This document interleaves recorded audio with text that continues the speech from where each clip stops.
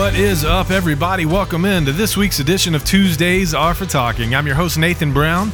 This week, I had the opportunity to sit down with Matt Rash. Matt and his wife, Christy, are church planners and missionaries in Marseille, France. They're a part of our global Every Nation family, and of course, they are friends and family of this local church. So we wanted to connect with them, hear a little bit more about what's going on in their ministry. I know you're going to enjoy this conversation, so let's get right to it. Here we go. Well, Matt, I'm so glad to have you, man, on the podcast today. I've been really looking forward to this. Several weeks ago, we had you in to talk with our staff. And as we were talking, I was listening, I was thinking, man, this guy is great. We should definitely have a conversation with him on our Tuesdays Are for Talking podcast. So thank you, first of all, for being here today. Hey, it's a great pleasure and honor to be here. So obviously you've been sort of connected to our church for years now, but a lot of people probably don't know who you are, haven't heard your story. And so if you would, just tell us a little bit about yourself, your family, where you're from, and how in the world you ended up in Marseille, France.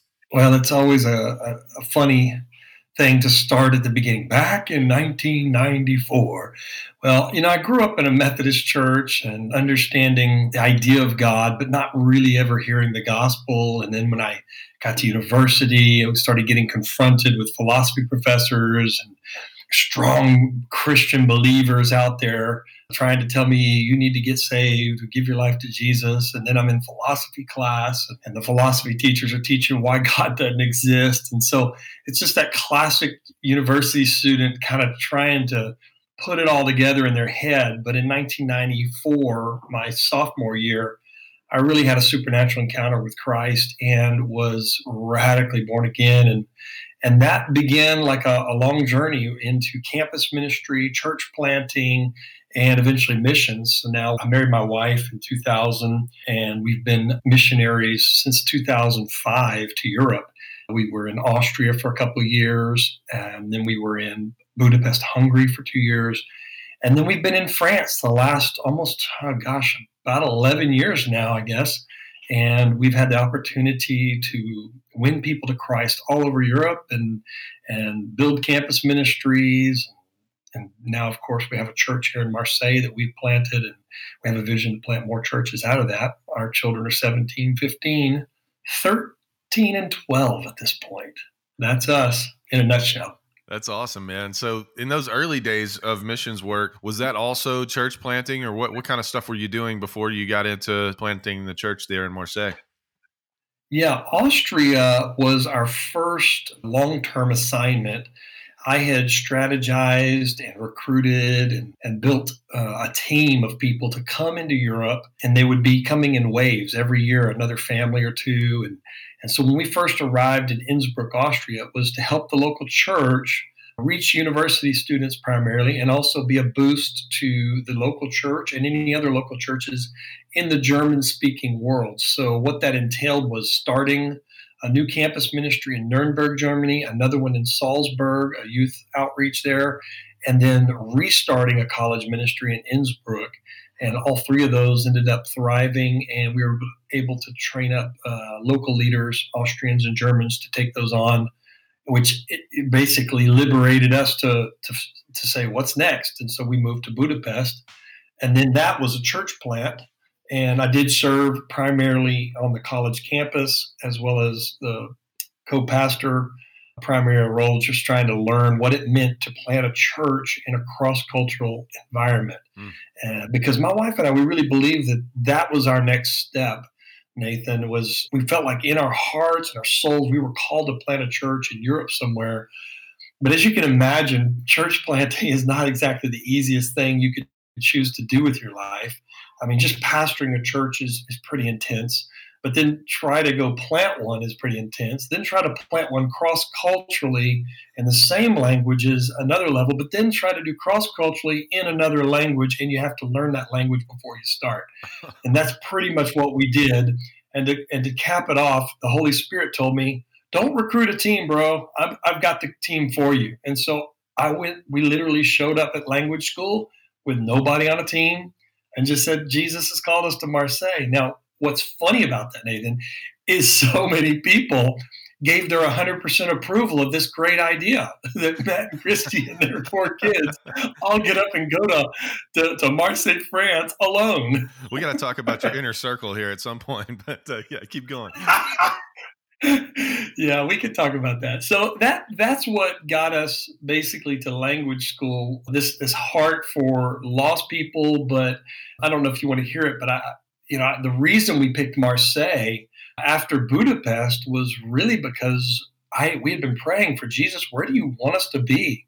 I don't want to just go to a city and try to plant a church without having some kind of word from God about that. Not because some other man thought it was a good idea or some missiologist said, what a great strategy, go to this city. Mm-hmm. And some people do that. And I was happy to serve other people in their visions.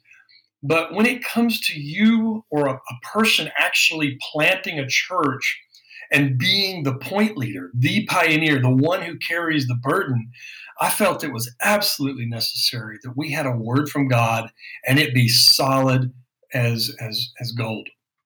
And so that's where, near our end of our time in Budapest, I was in the shower just praying and worshiping, and Jesus visited me, probably because it was the only place that was quiet enough I could get alone with Jesus. We had 4 babies, and they're crying and running around, and I think it was midnight, and I'm having this vision with Jesus in the shower, and don't take that too far. You never know where people can run with that. Jesus hanging out in showers with people. But anyways, it was a great, powerful vision. God showed me the coast of Marseille and all of these Frenchmen and these North African Muslims, and they were standing on the coastline staring at me with mouths open, and they were just staring like I was supposed to feed them or give them something.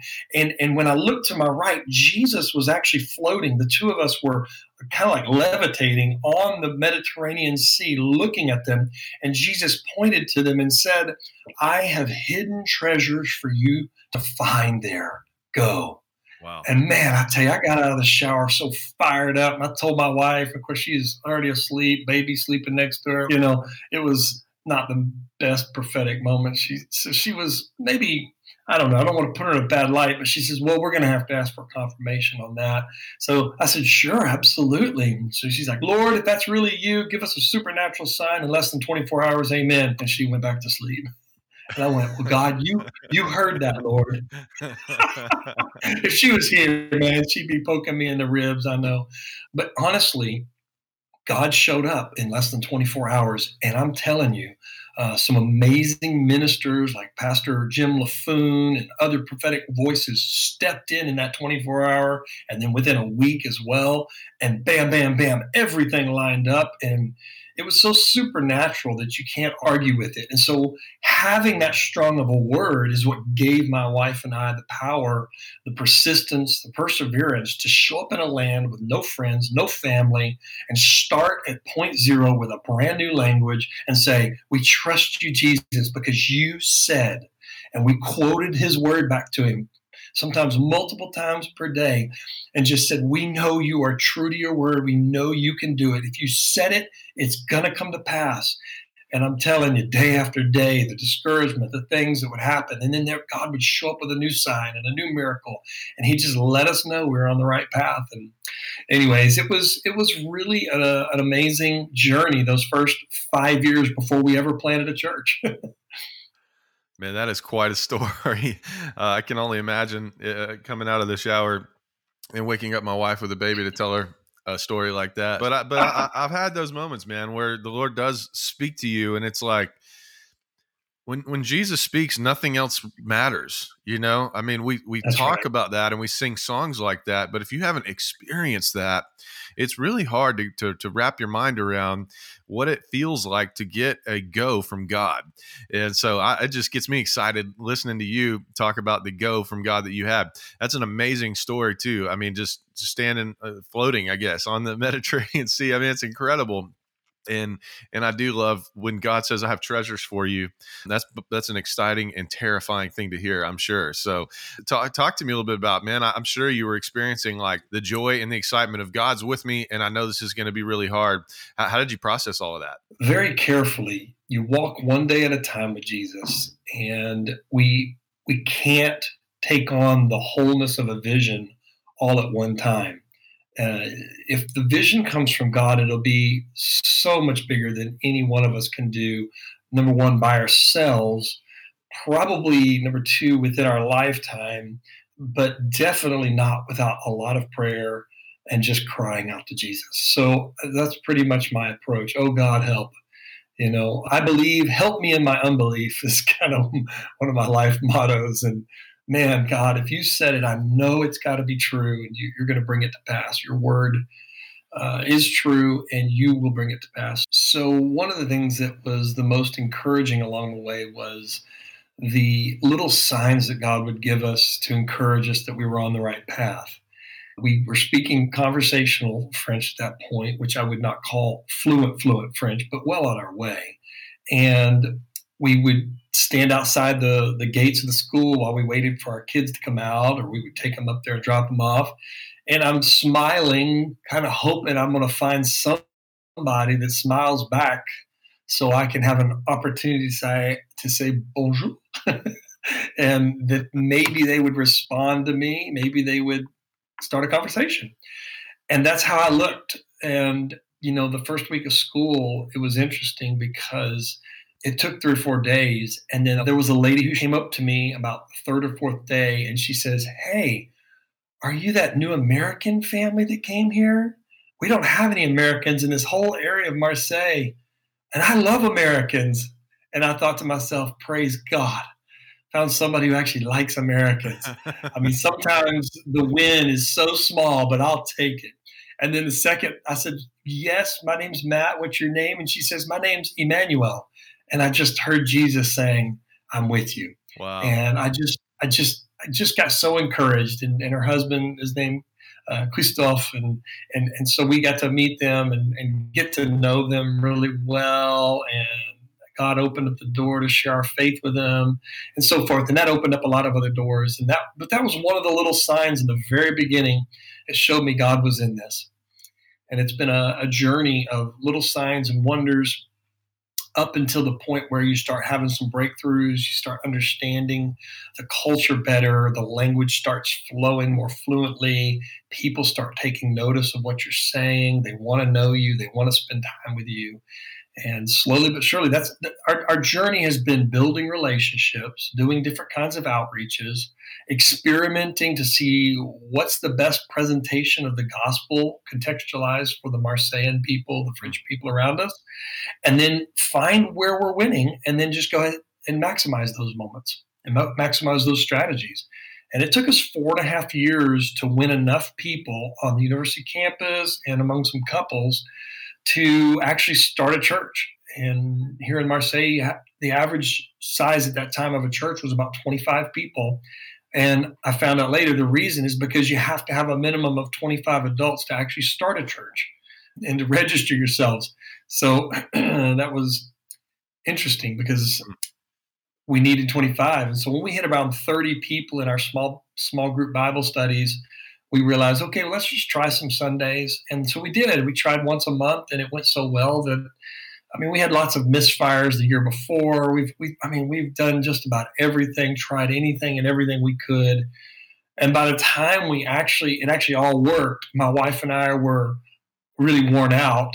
But it was kind of like, hey, it's actually moving forward. More people are coming to know Jesus, and people are joining the church. Now I don't know if I have any energy left now.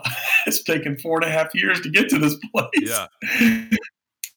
That's the reality of some mission fields. Man, that's a pretty wild thing. To 4.5 years, you get boots on the ground. You're 4.5 years before you start the church. I can only imagine the ups and downs that you went through. How many 2 a.m. nights you had laying there thinking, is this what we're doing? Is this working the way it's supposed to work? But I love what you said early about needing a firm word from God. And that's why, right? It's the 4.5 years exactly of right. waiting for stuff. You got to have something to stand on better than just, this sounds like fun. This sounds like fun doesn't get you through 4.5 years of trying to start a church, does it? No, it doesn't. But I tell you what really, for somebody like me, I'm an extrovert, obviously, and I enjoy people. I thrive off of being around people. And so one of the things that helps me is I create atmospheres that help me understand I'm gaining some successes and some wins along the way. And so one of the first things we did is we hosted a little Thanksgiving party at our house, invited 4 French families that we met in those first 3 months. And they loved it. They wanted to come over and hang with us. And you know what?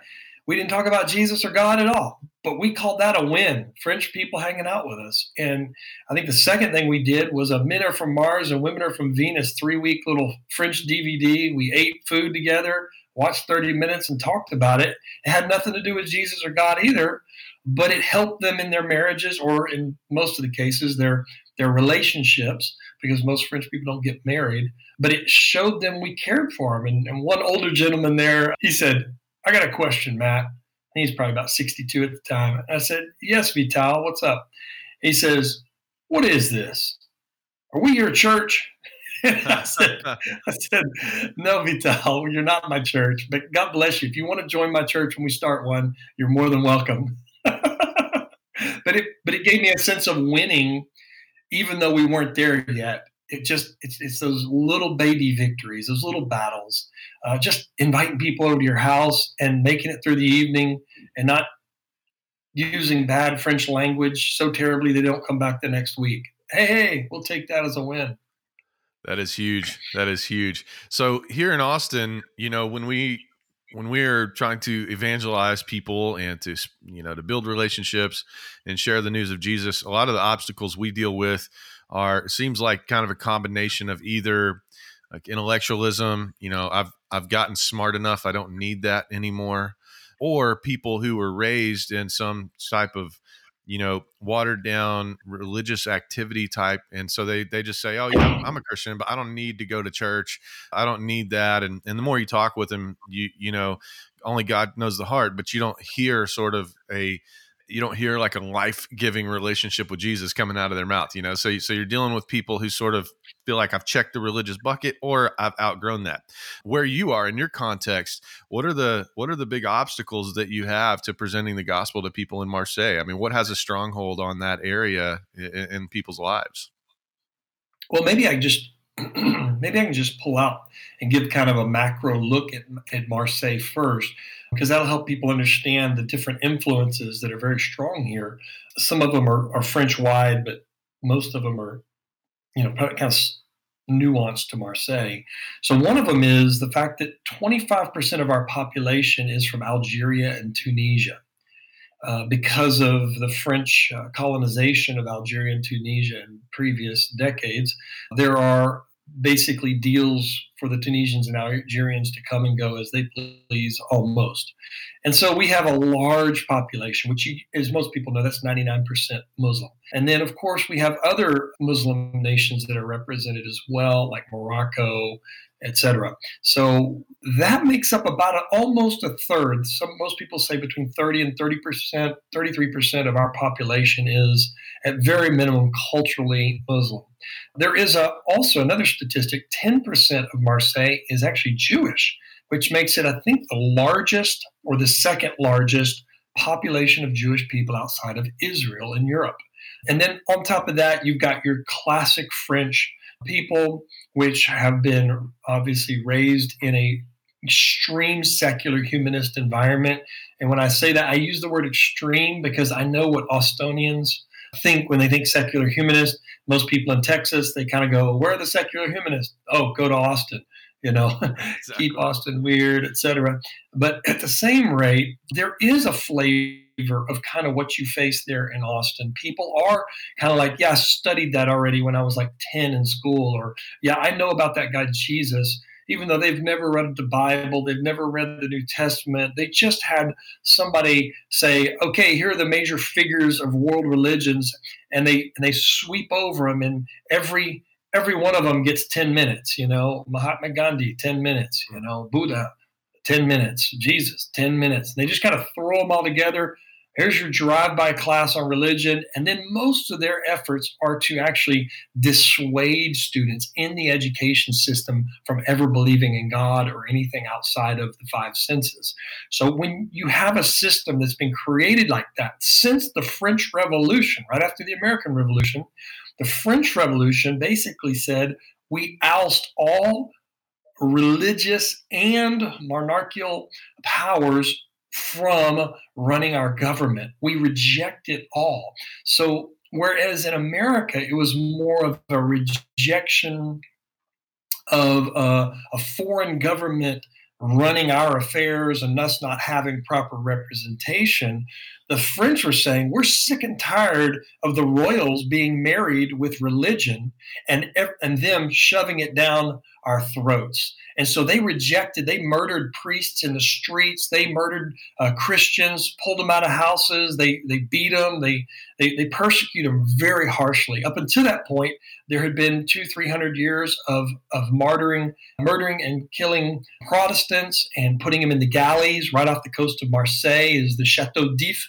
where, if anybody knows Alexandre Dumas's Count of Monte Cristo book, takes place right off the coast of Marseille. And I've been there, and it actually has a plaque, and it says, dedicated or in memory of the 300 years of imprisoning Protestants on this island.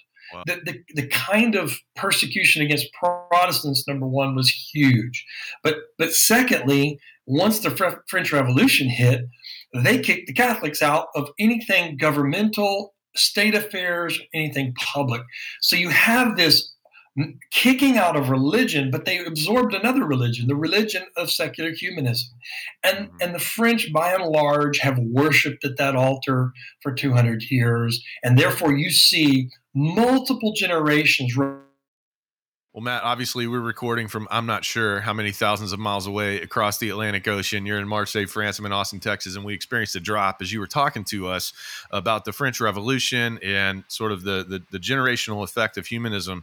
So if you would, just jump back into where you were there, talking about multiple generations of people who have just rejected religion of all types, man. Yeah, I'll try to kind of set it back up. So since the French Revolution in the late 1700s, you have over 200 years of indoctrinating the generations and creating doubt and unbelief and in people who want to believe in God. And thus you have not just people who, my parents were believers, but I've rejected God, or even my grandparents went to church, but my parents and us were atheists. Now you have like 6 generations ago, maybe there was a Christian in the family. Now the difference is that you will find some of them that said, but I've been baptized. Because in the culture is so strong in some families that they still go to the Catholic Church when they're babies and get that little baptism thing done, or sprinkling or watering or whatever you want to call it. Clearly not what we would consider biblical baptism. But anyways, they go through the ceremony because they don't want to miss out on what culture says is right and wrong, even though they'll sit there and look at me and they'll tell me, but I'm not a believer. And one of my favorite conversations to have with people is like, okay, so are you a Christian? No, I'm Catholic. Okay, that's an interesting thought. You're not Christian, but you're Catholic. Did you know that Catholics are a part of Christianity? No. Did you know even what Catholics believe? Yeah, God, Jesus or something. I was like, no, Catholics believe that Jesus was born of a virgin. Do you believe that? No. Okay, well, Catholics and Protestants, of course, we believe that Jesus was the Son of God, was God. Do you believe that? Oh, no, that's just weird, man. I said, man, you're the worst Catholic I've ever met. And then, of course, they look at me and I start smiling and they all start laughing. And I go, yeah, you're right, man. I'm a terrible Catholic. I'm probably more like a practicing atheist with my little baptism badge that I like to say, hey, when I was, 6 months old, I got that water on me, that holy water. That's got to count for something, doesn't it? Is that just like a just in case, I'm still good, but I don't really have to believe this. That's right. And so most people, when you just get down to it, they have serious doubts. And just like people in Austin, you're going to have people who say, I have a hard time believing in God because of the problem of suffering. Why do good people suffer? Why does anybody suffer if God is real and he's good? Yeah. And so the existence of God is put into question. I've heard it quoted on several different legitimate evangelist sites that 90% of atheists are actually just mad at God. They don't actually have any proof, or they're not actually convinced God's not real. Mm. They are just so mad because of a serious loss or a suffering in the family that seems so unjust that if God is good, I've got some questions he's got to answer because it's just not right. So we do face a lot of that over here. Yeah, that is a huge question. And really, I mean, that question, it hasn't shaped for me whether I believe in God or not, but it has shaped my theology quite a bit. If you don't have a good theology of suffering, you can be in real trouble when you get outside of the glass house of religion and start dealing with quote real people. And so it's really, really important. This isn't necessarily intended to be a theological podcast today, but it's interesting to hear you say that. This is my world. This is your world. If we are going to be serious about just sharing the love of God with people everywhere we go, we've got to kind of be ready for the different rebuttals that are going to come our way. And what's funny about it is, I know it's, like you said, not meant to be theological, but I mean, life is kind of theology. Sure. And everything we believe is going to create our values and our behavior as well. And so when we think about it, and we come to a good place in our thinking and our theology, then it helps us actually help others to come into better thinking about these issues, or at least question what they've always assumed. And that's been one of my greatest strategies in evangelism for 25 years, is helping people question their presumptions. When you get into those kinds of situations, in particular with people coming in from the Muslim areas, that's a little different, right? That's not probably, I'm guessing. I mean, you can fill in the blanks here, but I'm guessing that's not so much atheistic. That's people with a strong, ingrained religious value system, but you're dealing with, obviously, the thoughts about Jesus and about Christians. It's got to be interesting to sort of bifurcate your evangelism activities between the humanist and then those who are steeped in the Muslim religion. Talk to us a little bit about how you toggle back and forth to reach both of those people groups all in the same place. Well, that's why we start with free hugs, because loving people just spreads. But, it makes it a little harder with the COVID-19 situation. You can't exactly go out and give free hugs. Otherwise, people think you're cursing them. That's right. It's kind of like a big backfire. It's like, I love you by wearing my mask, or I love you by keeping 2 meters away from you. But I think one of the things we would say is just always love people and always assume the best. Always believe in people, that there's something good, there's something that they need, there's a hurt, there's a pain, there's a story. Try to get to know people, hear their story, try to build relationship with people before you go off trying to preach to them and so forth. So I think it's real important that you always lay the groundwork that we're here to build relationships that are loving, that are kind, that are blessing other people's lives. We're not out here to get something from people. We're here with good news, really, really good news, the best news that ever existed. And I want to have that opportunity to share that in the right moment. But just blasting people like I used to do in the mid-90s on campus with Pastor Morgan, that doesn't really exactly work. So one of the things we do is when we engage people, we find out what is it that really burns in them. What is their passion? What is it that's chapped their hide, as we'd say in Texas, or makes them just yell and scream and get all upset or get all happy? And one of the things we do is just ask questions, And I think when we're talking to a classic Muslim, we know that 80% of Muslims are cultural Muslims. They're not really strict practicing Muslims. The 20% that are strict, and there are plenty of them here in Marseille, with over 800,000 Muslims in Marseille in our 2 million population, that makes a lot of people, even that 20%. And they fill the streets for prayer times. They block traffic. They're in some ways, to the French people, they could be considered a big nuisance. Lots of French people have a hard time with that. But the conversation is different with them once love and relationships established. Then we're talking about people who actually believe in a higher power. The other thing we've found is most of them, of the 80% cultural ones, have mixed a lot of witchcraft with their Islamic beliefs. Fascinating. And then the other thing we've noticed is most of them have not learned much about Jesus.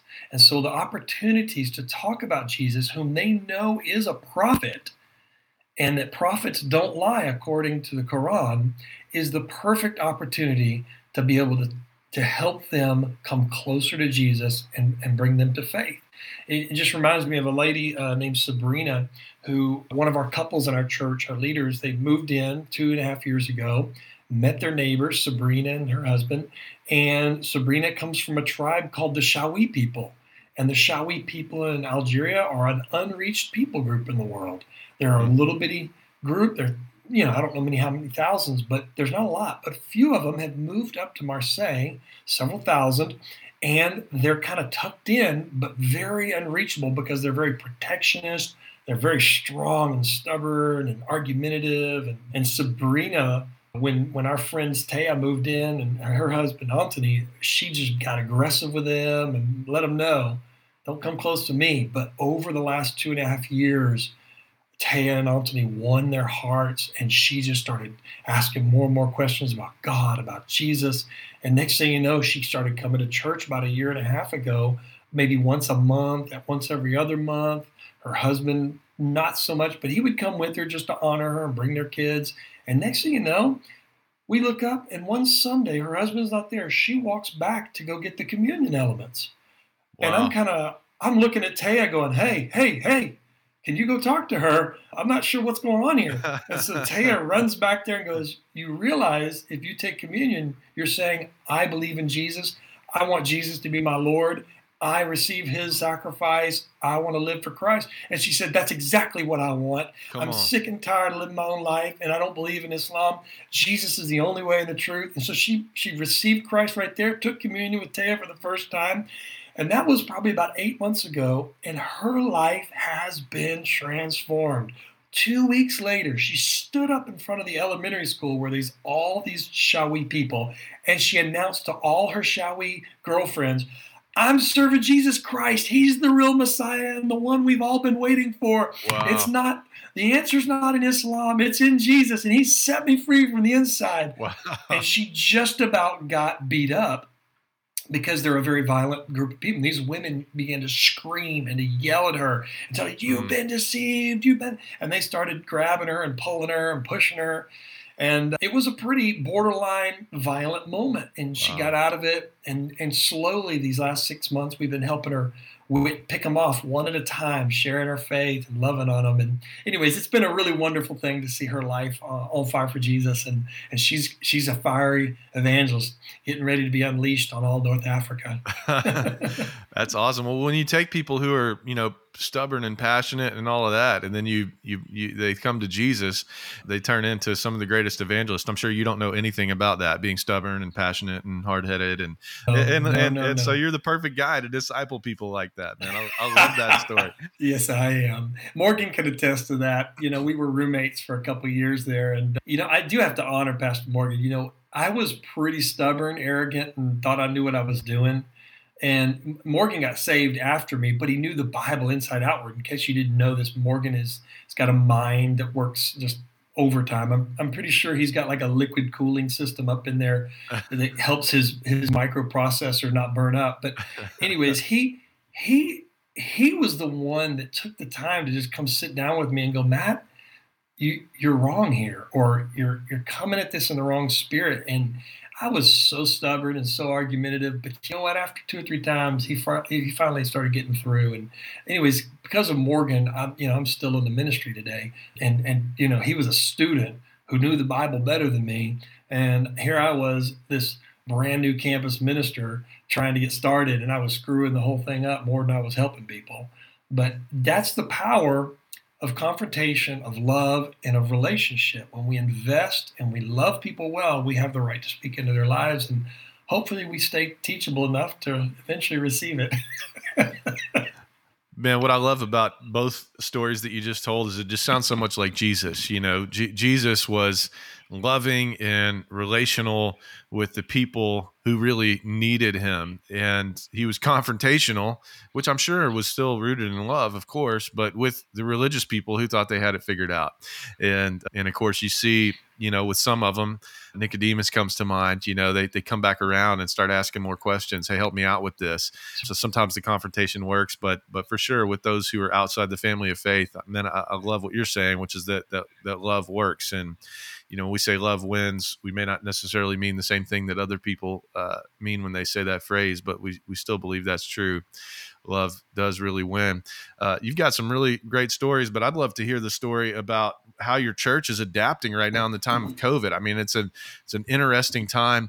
We talked a little bit about, you probably saw, or maybe you didn't. I don't know exactly. You'll have to tell us what the American news consumption is like in France. But, Madonna came out early in the COVID cycle here and said, well, this is, it's the great equalizer, right? Like we're all in the same boat. And of course, that's not true because, when things like this hit, they're going to affect people that are already on the underside of power and privilege and oppression. It'll hit them much harder than people who are on the other side of that. But there is a truth that we're all experiencing some of the same things. It's not affecting us in the same ways, but we are experiencing some of the same things. So we're 2 months in now to not being able to meet in person. When did that start for you guys? When did y'all finally have to make that decision, or did the government make it for you? And talk to us about how you've been trying to still minister and keep your church together while you can't get together. Yeah, that confinement officially came down on a Saturday night at 8 p.m. Glory. I can imagine we were all ready for church the next morning, and 8 p.m. the president announces, starting as midnight, we are confined. There will be no gatherings in public spaces, churches, etc. And so we changed real quick, and we did a little Facebook Live right away. We did that about a week before America went on its version of lockdown confinement. And here, all restaurants closed. There's no pickup. There's no takeout. There's no anything there. And also, you have to have a written authorization filled out to leave your home. The good news is you get to fill it out yourself and sign it yourself. So classic French bureaucracy of just fill it out and sign it yourself. But, I have been pulled over 2 times, asked for my piece of paper. And one time I had it and the other time I didn't. But it was 2 days before they were relaxing the rules a few days ago. I'd just forgotten. And they said, all right, that's €290 fine. I went, oh, Lord, please. And my friend who was with me, he's like, oh, come on. It's only 2 days away. And the police officer just laughed and said, get out of here, guys, go home. Wow. And so we were like, thank you. But I think, the type of confinement we've gone through has really forced us online faster than we would have been. We were starting to do our sermons online as a church back in December. So we just do a Facebook Live feed of just the sermons, unsure of copyrights on French worship music, just not wanting to, break the law and so forth. So we went ahead and just went, and we said, well, shoot, we did all that. And then we looked into some laws, and it looked like nobody cared because we weren't trying to make money on a YouTube page or anything. And so we just went for it. We tried it 1 week. The first week is just my wife and I addressing everybody and talking and sharing. The second week, we actually tried to do like a service Facebook Live, and I accidentally hit the little effects button. If you know what that is, it turned me into a wizard, it turned me into like an astronaut. I was a fairy floating for a while. My wife was like a little pixie sometimes. Please tell me this is still where we can find it and watch it. It's still on our Facebook, Every Nation Marseille page. And I encourage you, go join our Every Nation Marseille page and check out, especially if you want to practice your French. That is worth the price of admission right there. It is probably the most viewed Facebook video we've ever had. And the laughs, the humility I've gone through, I've left it up because I feel like the Lord says you still need more humility. So, and I'm even sharing it with people. Bring it on. I need more humility. Oh my God. All that to say is we learned simulated live the next week. And so we made a decision from that point on. We will not do that. And so we started using the online church platform that Life Church uses. with Pastor Craig Rochelle, which is free for all churches. So we use that, and we do Facebook Live at the same time. And what's funny is our viewership went from 75 to 80 people on average just for our sermons that were live from December. It went up to 250, anywhere up to 350 people in the first week, but typically 15 to 30 people just on the Facebook Live, plus another 30 to 40 on our online thing. We're kind of like, we don't even have all these people in our church. So it's really shown me the power of Facebook and of going live. And because we're in a place where people don't go to church and they don't even dare go to church, most of that is because they've been told that Protestantism is a cult. And that if you go in there, especially some of the Catholic priests have been known to teach that you'll go straight to hell if you even step foot in a Protestant church. So there's people that we're finding out are actually curious to know what we believe and what it looks like to go to a Protestant church, but they won't ever actually show up at the door. And they're looking, and they see that there's some church called Every Nation Marseille going live in 2 minutes or whatever, and they click on it. And then we end up chatting with them on Facebook Live, which I get it. All the churches are having that. But you got to understand, in a French context, our church attendance, which in person is like 50, 60 people, and then we were having another 75, 80 join us on Facebook, is now over 350 every Sunday.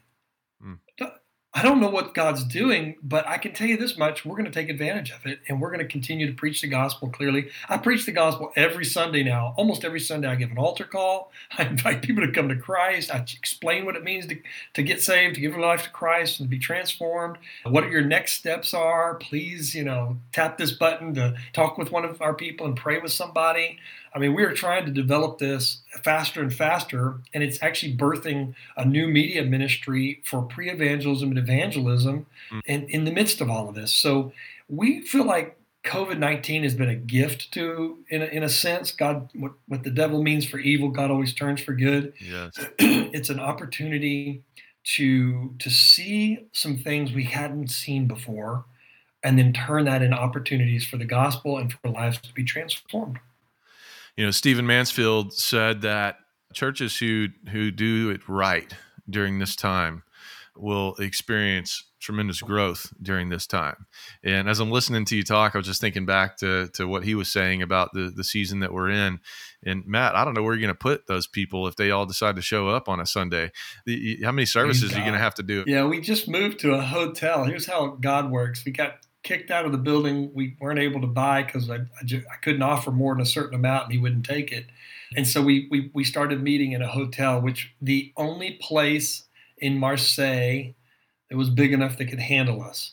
And they're the only ones that said yes, one hotel. Everybody else refused us. They don't like working with religious organizations. People always used to tell me, hey, it's hard over here to find locations. It's hard to find a building. And listen, I've been an American. I've looked for buildings in America. I promise you, it's harder in a city that's 2,600 years old and has not renewed its building in 200-300 years.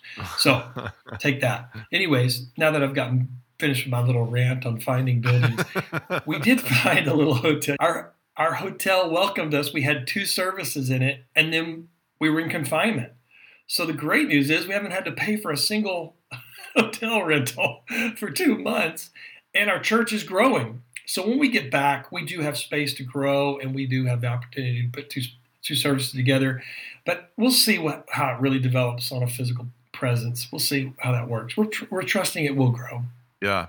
I feel like God is using this for sure to sort of force the church to the place where many people live their lives. Whether we like it or not is a little irrelevant. People live their lives online. And so those of us, you're Gen X as well. I mean, we sort of have that feel for technology, but also a little feel and affection for the old school, sort of live in the tension between those two worlds that really traverse time as we were growing up. And you're a few years older than me, not many.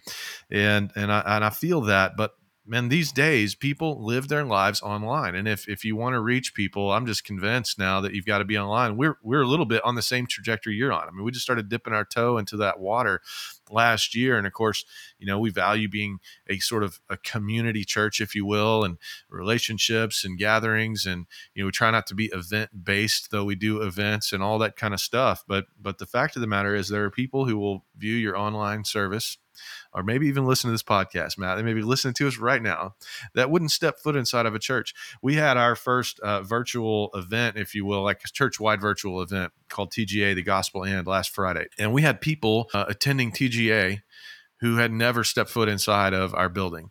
They had just found us online, and now they're going to the next step of showing up to an online event. And I believe God is using this to force churches outside of the box, outside of their thinking. And I'm really excited to hear as many boxes as you've already been outside of.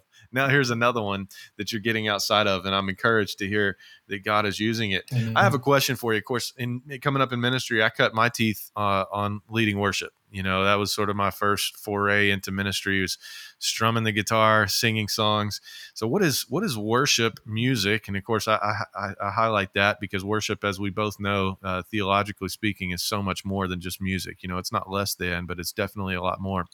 What is the musical aspect of your worship services like? Are you guys infiltrated with the westernized stuff? Is there anything that's sort of culturally unique to your area, musically speaking? I'm very curious about that. Well, it really has everything to do with the generations.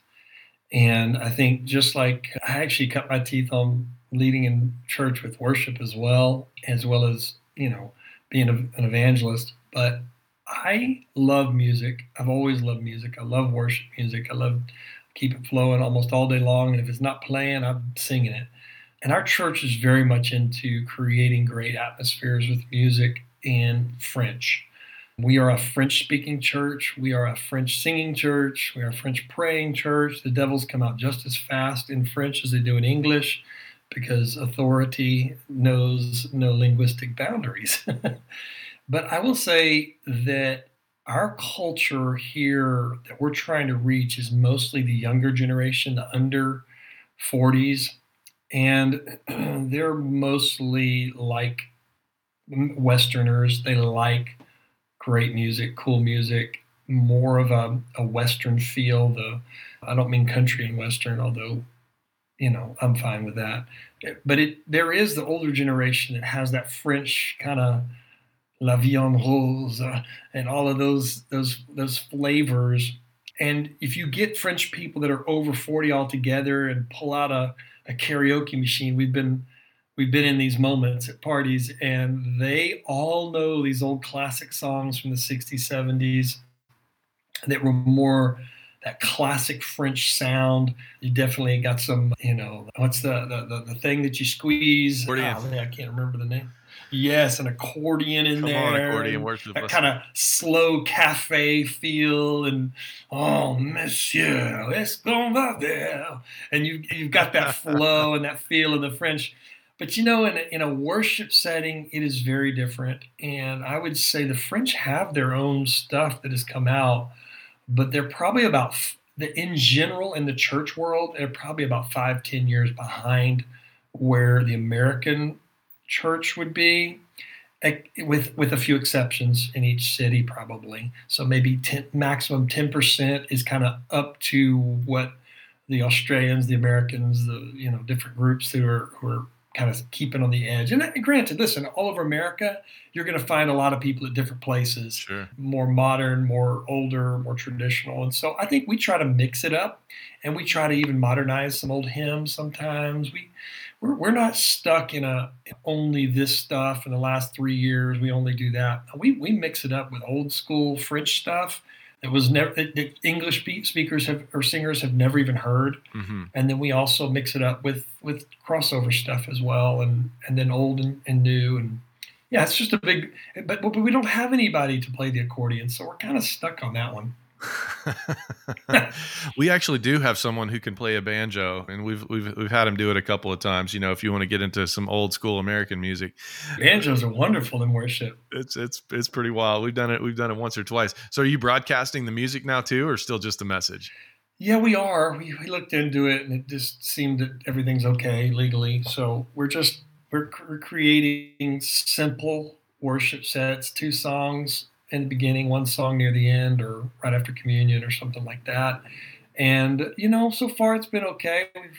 We've done well. We just tried something new this past week because we finally got liberated to meet with up to groups of 10 now on Monday, and so we actually had 4 of us try to pull together a worship set for the first time ever, recording multiple people at the same time through our new digital soundboard that we're still trying to learn. So I think it's going to be somewhere between lame and quite lame this coming Sunday. I'm pulling for you, man. I think it'll be better than that. I think it will. So 10 people. So they talk a lot over here. I'm sure they probably say the same things. Maybe you can tell us how to say flatten the curve in French. But so have you guys achieved that? Is that what they're feeling like, that y'all have slowed this thing down, or that you're on the other side of the peak? I mean, what's it like?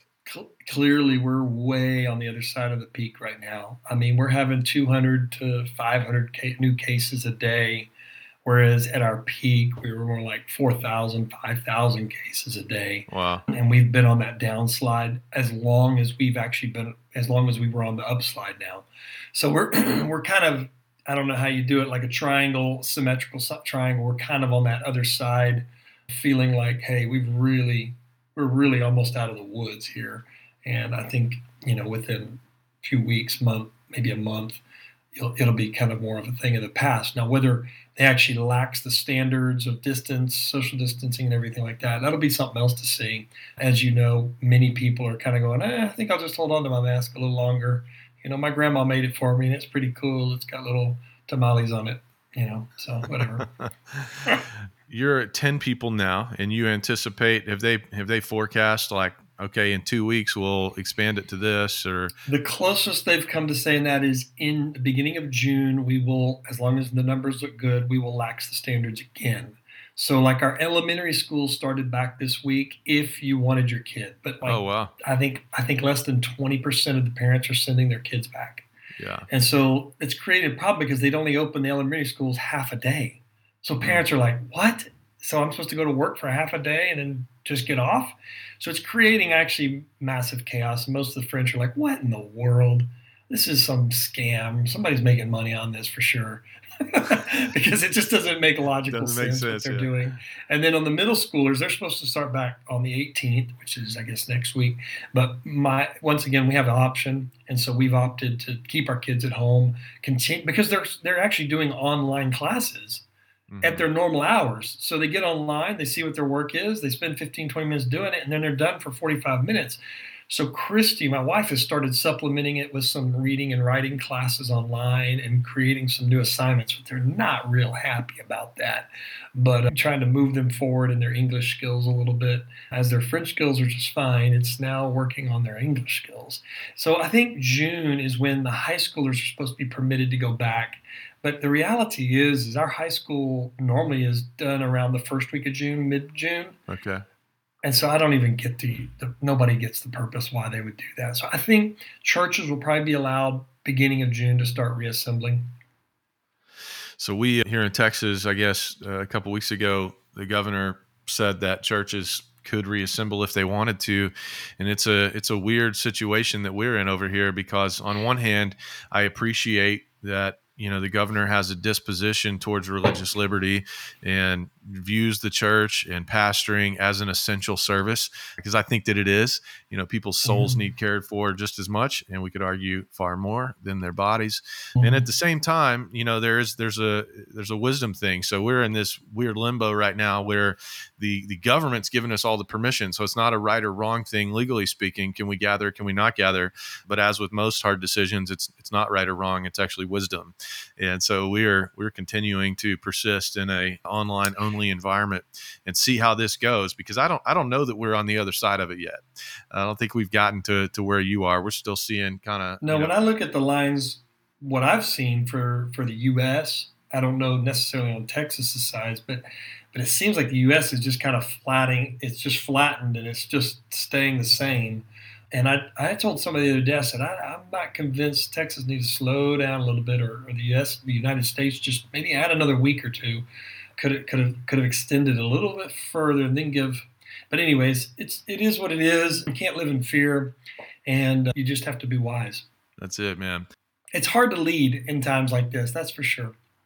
Well, Matt, do you have any plans, any trips in mind to come back to the States anytime soon, or is all this sort of got you frozen over there, or when will we see you again? Yeah, I was trying to be back there actually in April. So that plan got changed. And then, of course, I travel all over Europe probably 8 to 10 times a year during my school year, during my ministry season. I'm the director for all of our Every Nation campuses as well. So I oversee promoting campus ministry throughout Europe. I lead a team who helps us host an annual conference every year. And then also we do a training for student leaders every summer in Marseille for 1 week up in the mountains. And so I actually run an entire whole ministry Europe-wide at the same time. And so this has created like a lot of challenges. And so on one hand, I'm leading our church. And on the other hand, I'm leading this Europe-wide campus ministry, which is in its best moments it's ever had since we created a leadership team. And I'm leading that since 4.5 years. And so it's been a curve moving forward, more and more momentum, more and more students coming to Christ, more and more staff joining on board. And then, we get hit with this. So, it is probably tough to say where I'm going to be traveling next. But definitely coming back to the States has got to be a priority, because we do have a lot of family members, financial and prayer partners we love coming to see at least once a year. And I think I was there last October or November. So by the time I get there, it'll probably be October or November, bro. Hopefully we're back to somewhat normal by then. We'll see what happens with vaccines and all that kind of stuff by then, but it would be great to see you. Matt, people Mosaic obviously listening in here, and many people love you, and those who hadn't heard about you before until now, I'm sure they're growing in affection as they listen to you talk. Maybe. That's right. How can we be praying for you guys as a church, and how can we support you in prayer at this time? Well, obviously, prayer for my family is always the first thing I ask for. We carry a significant of strategic weight reaching the people we reach here in Marseille, as well as the position for the campus ministry throughout Europe. And so for me, that's I don't carry that alone. My wife carries that. She stays behind, watches kids, raises kids. I don't do anything without the amazing woman, Christy Rash. So for me, it's prayer for my wife and my kids first and foremost. And then after that, obviously, pray for me to lead well. Pray for our leaders to grab hold of things, to grow, to mature, to go deeper. And for that to happen on both the campus side of things in Europe as well as in our local church. We have a 5-year vision to grow this church. And I say this with all, Jesus, help. This is going to take a miracle and grace, but I'm saying it so you can pray and agree with us.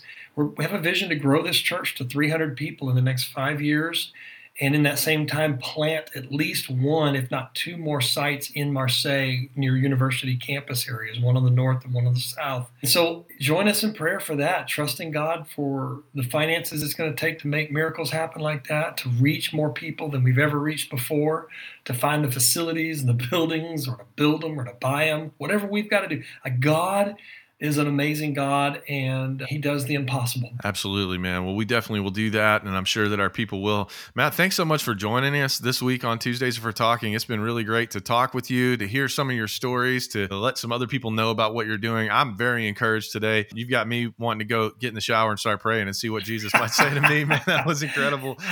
So thank you for joining us today, man. Well, thank you for having me. It's been a joy and an honor. And I also just want to say thank you to the people of Mosaic, those who don't know me and those who do. You've been our strong moral and physical prayer, financial supporters for so long, and we couldn't do it without you. And we're glad to do it, and we're glad to be partners with you guys. And you always have a place in Marseille. Just look us up. That's awesome, man. Thanks so much for being here. Have a great day. You are very welcome. Thanks for joining us for this week's episode of Tuesdays Are for Talking. For more information about how to get and stay connected to us, head over to mosaicchurchaustin.com. And be sure to follow us on Instagram, Facebook, and Twitter. We hope you'll make plans to join us next week.